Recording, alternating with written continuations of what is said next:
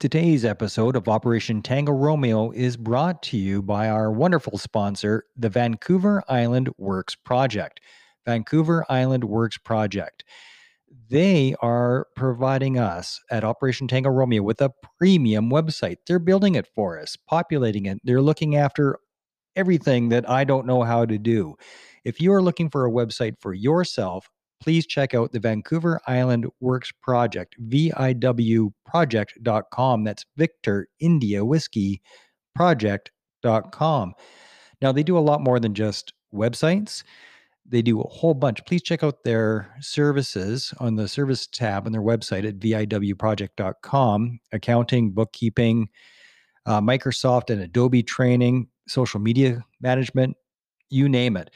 Now, the website is that they're building for us is just under construction right now. It'll be up and running probably in a few weeks. There'll be a big announcement about that. But VancouverIslandWorksProject.com is supporting Tango Romeo. Thank you for that. Thank you, Manny Mandrusiak, who I served with. And please check them out, man. Check them out. Get a premium website for yourself.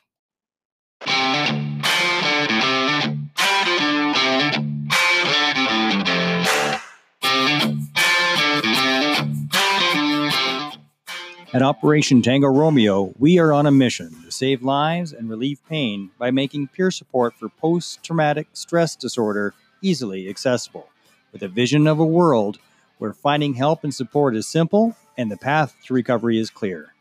I am your OPSO, Mark Meinke, and this is Operation Tango Romeo, the Trauma Recovery Podcast. And we're rolling. Today on the show, we are filling a gap that I know is there. I know that this is a podcast for veterans, first responders, and their families, and the family part is just not getting enough coverage. I know, 43 episodes, and it is a glaring omission. So we're going to try to remedy that today a little bit. Lisa Sabatini, thank you so much for being on here.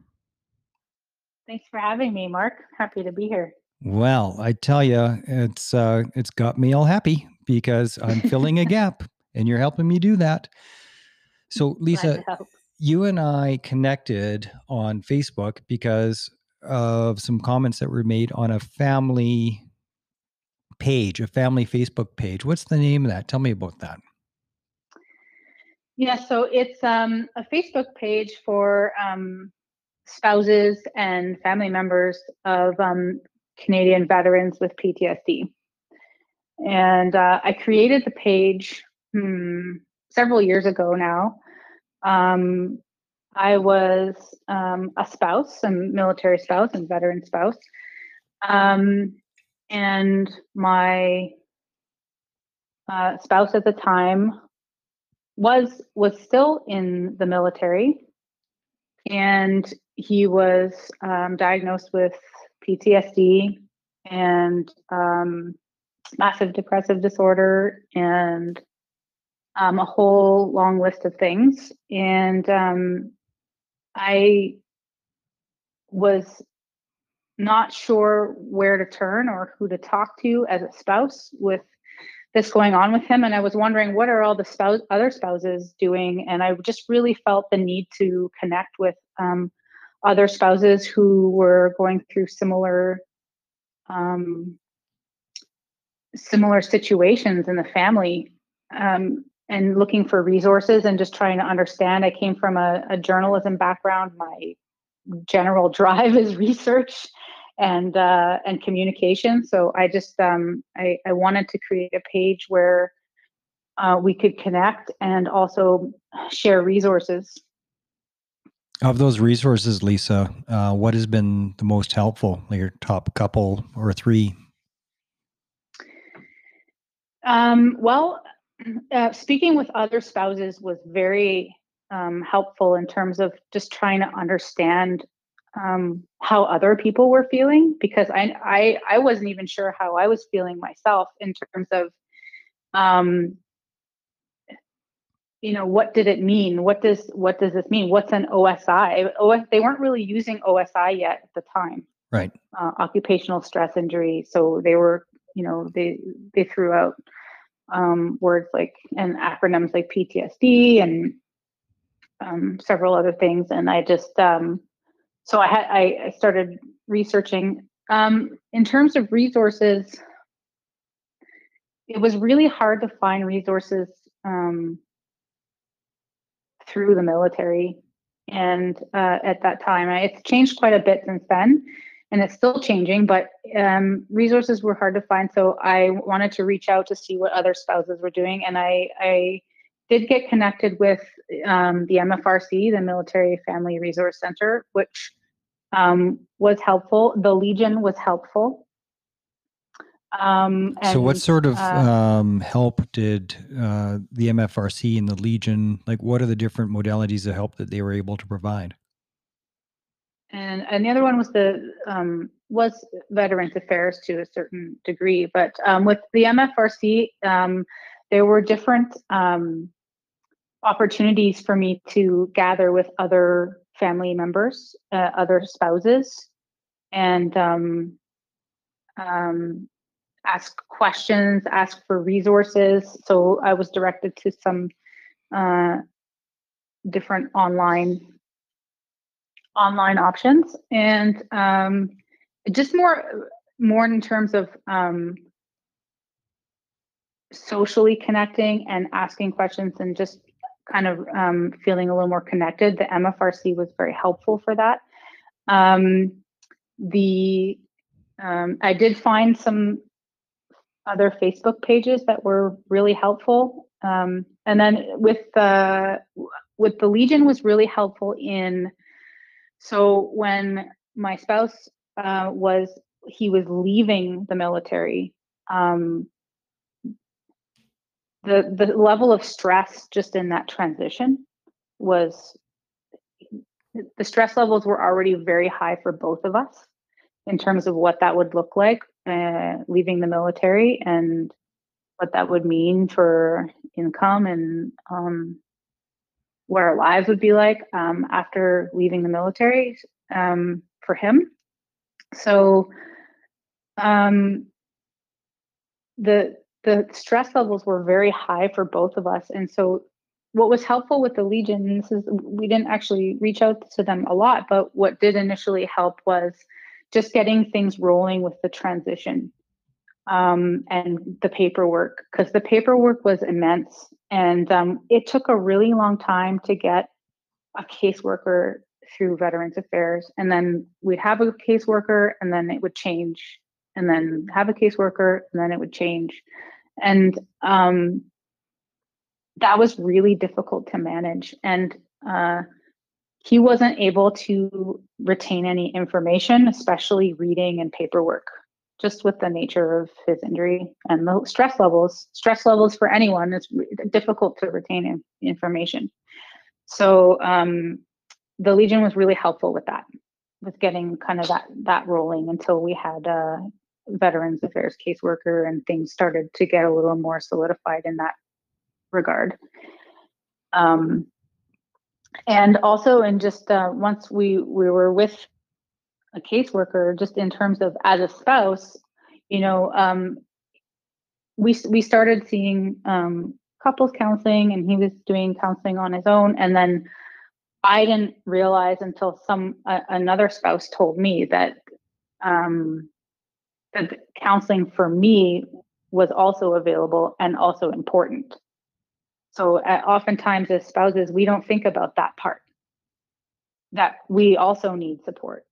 And a lot don't know that that's available as well. That's right. Yeah.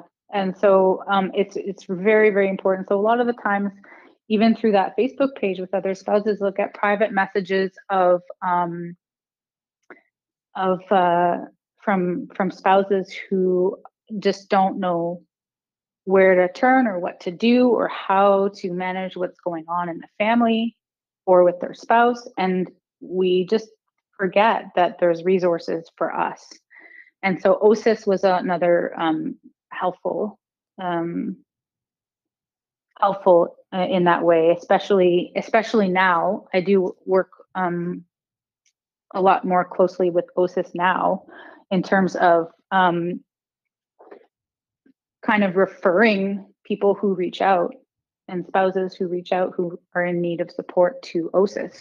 And OSIS is Operational Stress Injury Social Support, isn't it? That's right. Yes. OSISS. Yeah. I think that the link to that is on CAF Connection. That's cafconnection.ca, I believe is where the link is. That's also where the link is for MFRC. Both those are found on the CAF Connection website. Yes, and they were both very helpful. So, the MFRC even had me speak at one of the events in terms of speaking about what it's like to live with someone with an OSI. And at that talk, it was a Women's Day talk through the MFRC. The room was filled with spouses, veterans, members. And at that time, it was several years ago, it was, they were a little bit, it was a little bit of a touchy subject for me to get up and talk about that. Absolutely. I think things are much more open now, but the topic and just the nature of it triggers a lot of things. It triggers things for people, mentally and emotionally, when we're talking about that subject and what it's like to live with someone with an OSI. And part of what I talked about was this kind of, bless you. Oh, I'm sorry. I can't believe you heard that. I turned the microphone right down. So, living with what happens with living with that kind of stress that it brings to everyone in the family, but also as a spouse, that kind of, for me, what I noticed was this idea of what's often called secondary PTSD, or secondary trauma. And what I started to notice was, because I was so aware of what his triggers were, specifically to, things like loud noises, specific sounds, different, driving, and if there's something on the side of the road, or things like that.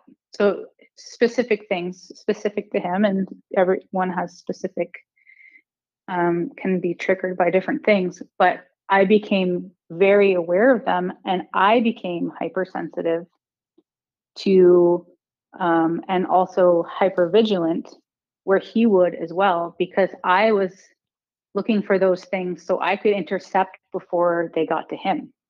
Right. And so I started noticing that I was being triggered by those things even when he wasn't around.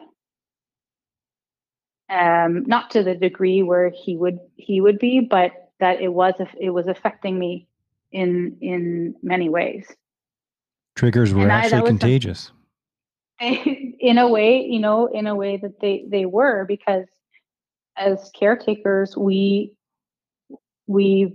become sensitive to those things. We can, not necessarily always do, but we can, because when you're aware of things that trigger a loved one, you become aware of those things.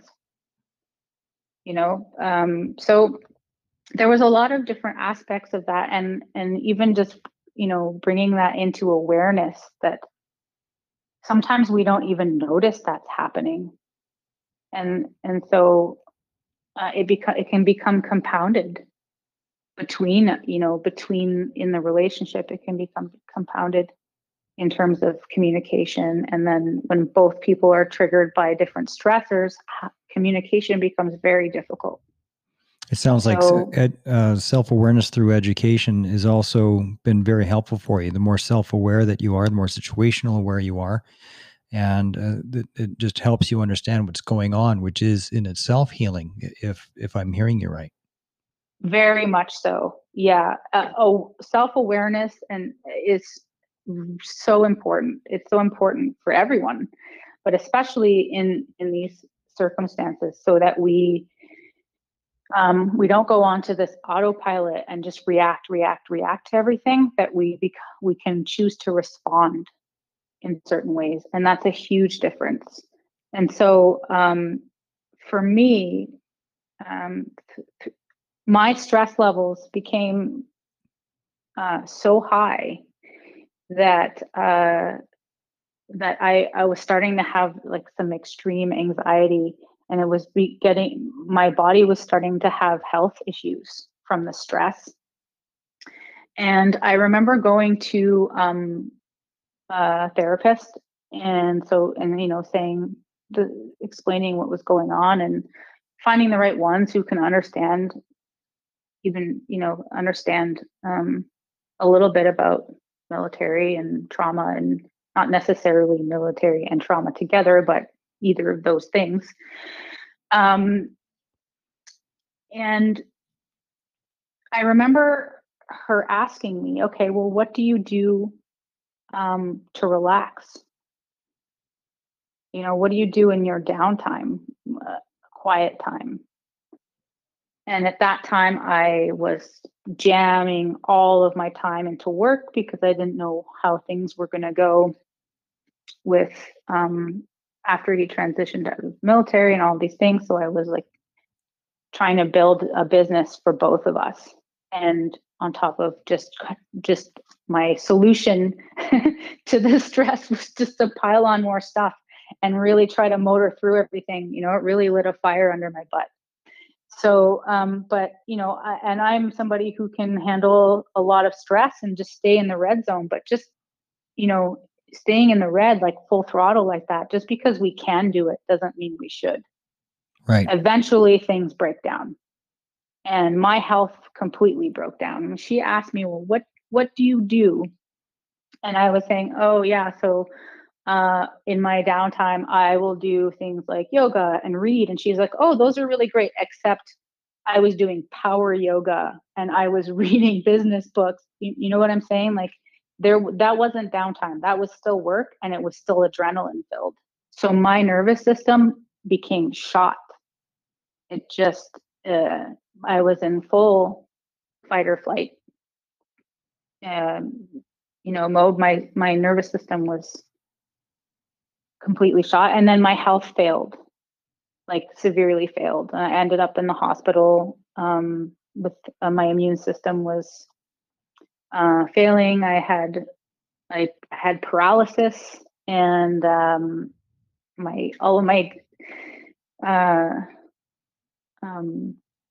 immune system was all autoimmune things started happening. So that's this immune system attacking itself, attacking healthy tissue. And my body was shutting down. Had Lyme disease take over my body. All of these things were happening. And I remember laying in the hospital paralyzed, thinking, how did this happen? How did this happen like this? I was a really, a very healthy person, fairly athletic even. I did a lot of martial arts. I did, a lot of things, but that's, when stress levels get to that stage, it can just completely take out our health. And it's incredible the effect stress can have on the body. It really is. It's really something else. So when we're talking about awareness, I had to begin at like, less than zero. It was in the minus, where it was like, okay, here's where we need to take a break and take a breath, take a pause in this moment, because I was just always just on autopilot, flying through things. And so I would let the dog out in the morning, and just in that time to just take a moment while the dog was outside to take a breath, look around me, look at a tree, grass, kind of check in with all of my senses. Mindfulness. Sight. Yeah, complete mindfulness. And just for 30 seconds. And at that time, it was very difficult for me to do that, just in that one breath, that 30 seconds.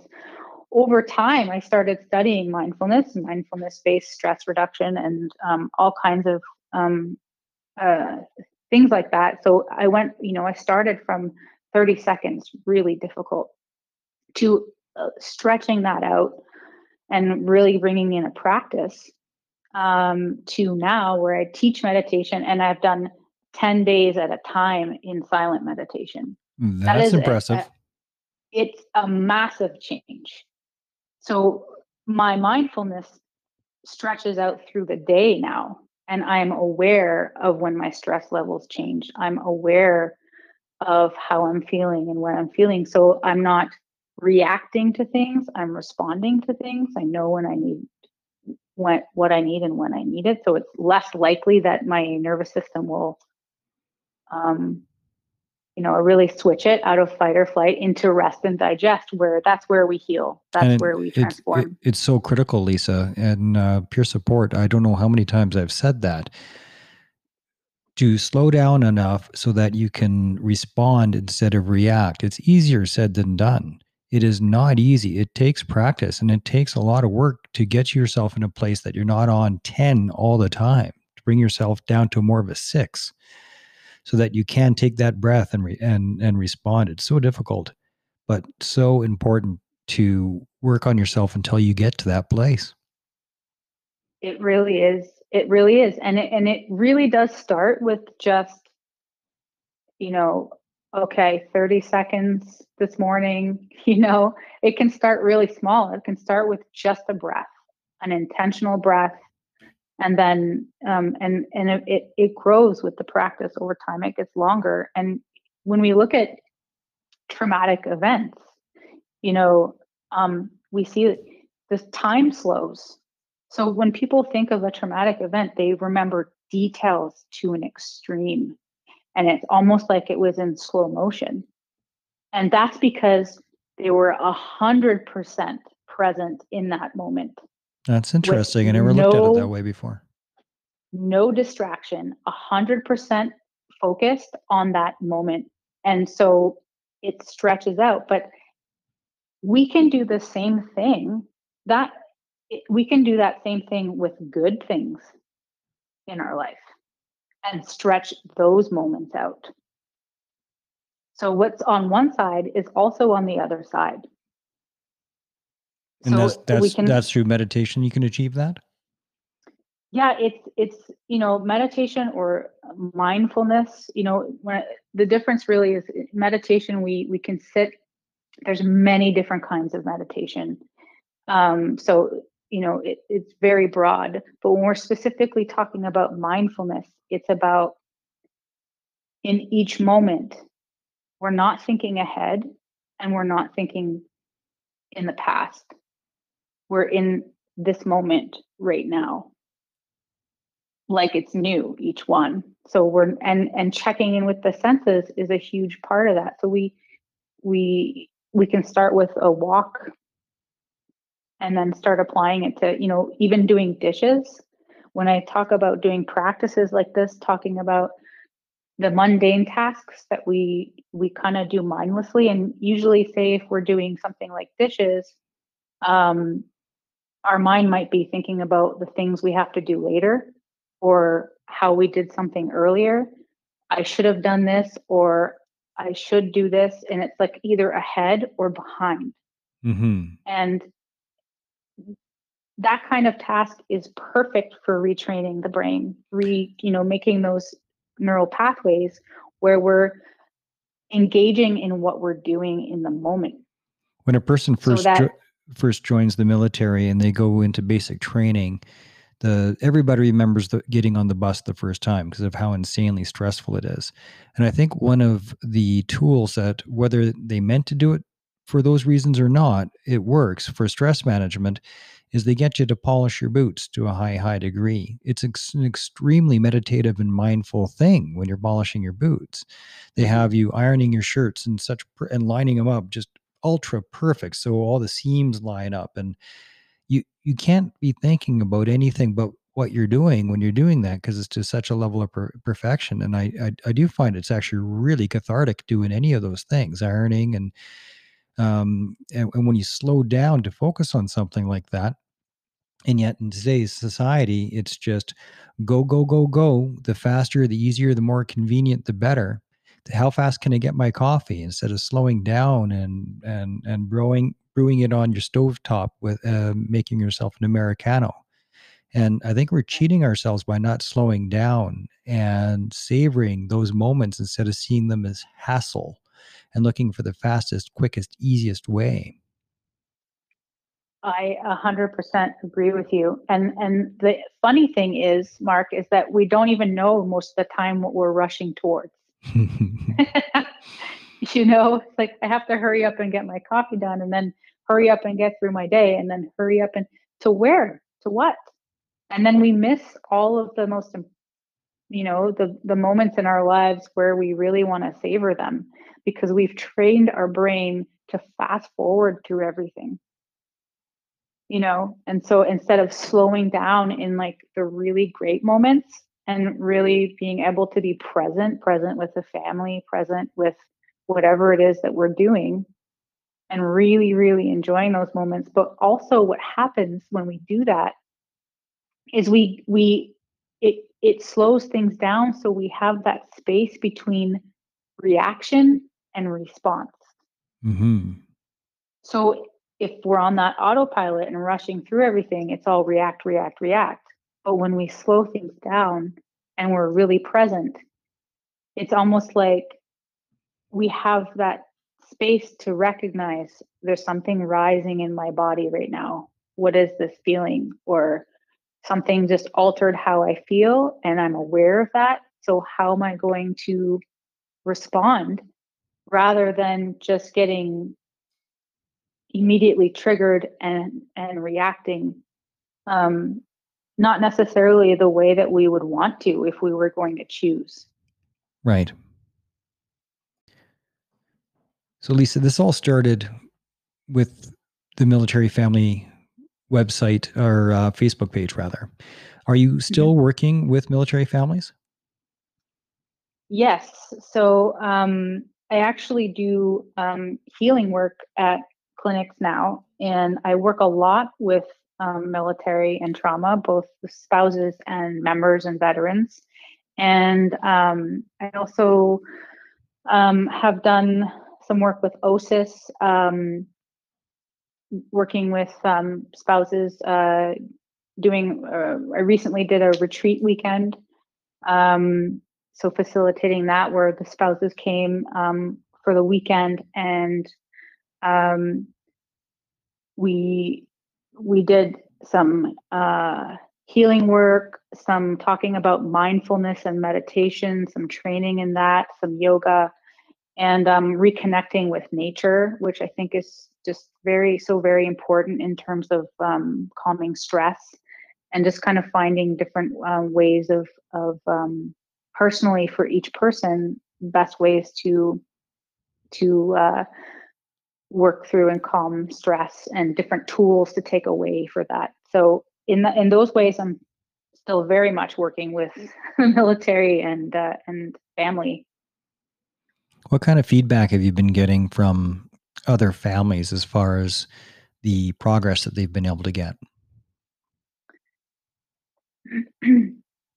I think what I get back a lot from spouses um, is just so often that we forget to care for ourselves, because you know we're so busy caring for a family, or family member,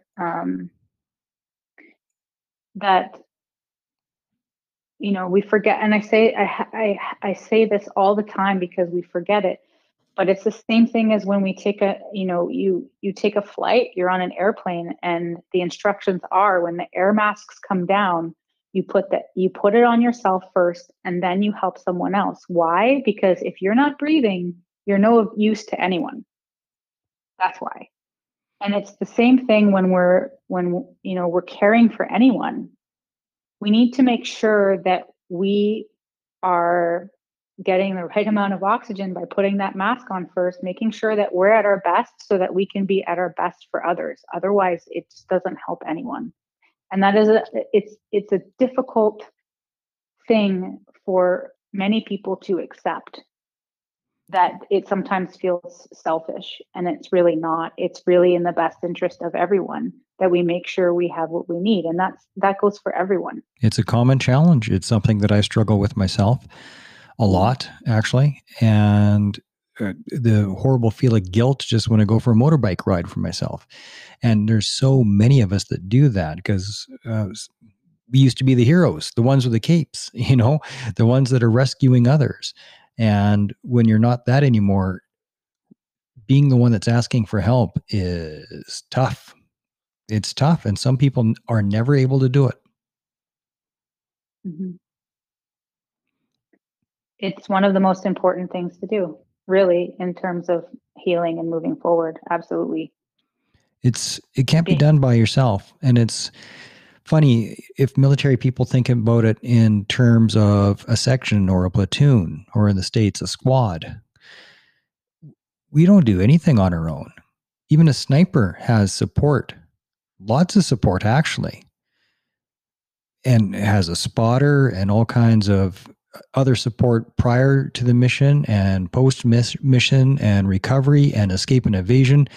I mean, we came from an environment where everything was a team and everybody had everybody else's back. But when we need individual help ourselves, even though we do anything for anybody else, putting our hand up and going, I need help. It's so hard, but you have to do it. Absolutely. And it is very much, the team is so important. It really is. And stepping forward and saying, okay, something's not working here.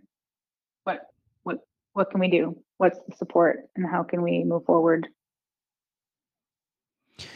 Lisa, thank you so much for all the work that you're doing and giving back to the veteran community. I mean, you're somebody who has been injured yourself by being a spouse of a veteran, and a serving member at the time as well. And it's not easy. We have anger outbursts where we see things that other people don't see as far as hypervigilance is concerned. Our minds do not work the same as regular folk. And that makes it really difficult. You can have a really wonderful person who's injured, and it doesn't matter how wonderful they are, they can still be very, very difficult to live with.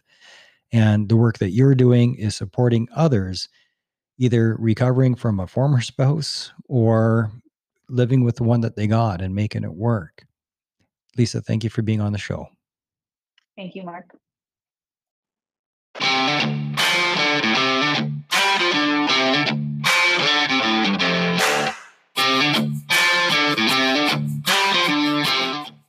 At Operation Tango Romeo, we are on a mission to save lives and relieve pain by making peer support for post-traumatic stress disorder easily accessible, with a vision of a world where finding help and support is simple and the path to recovery is clear. I am your OPSO, Mark Meinke, and this is Operation Tango Romeo, the Trauma Recovery Podcast.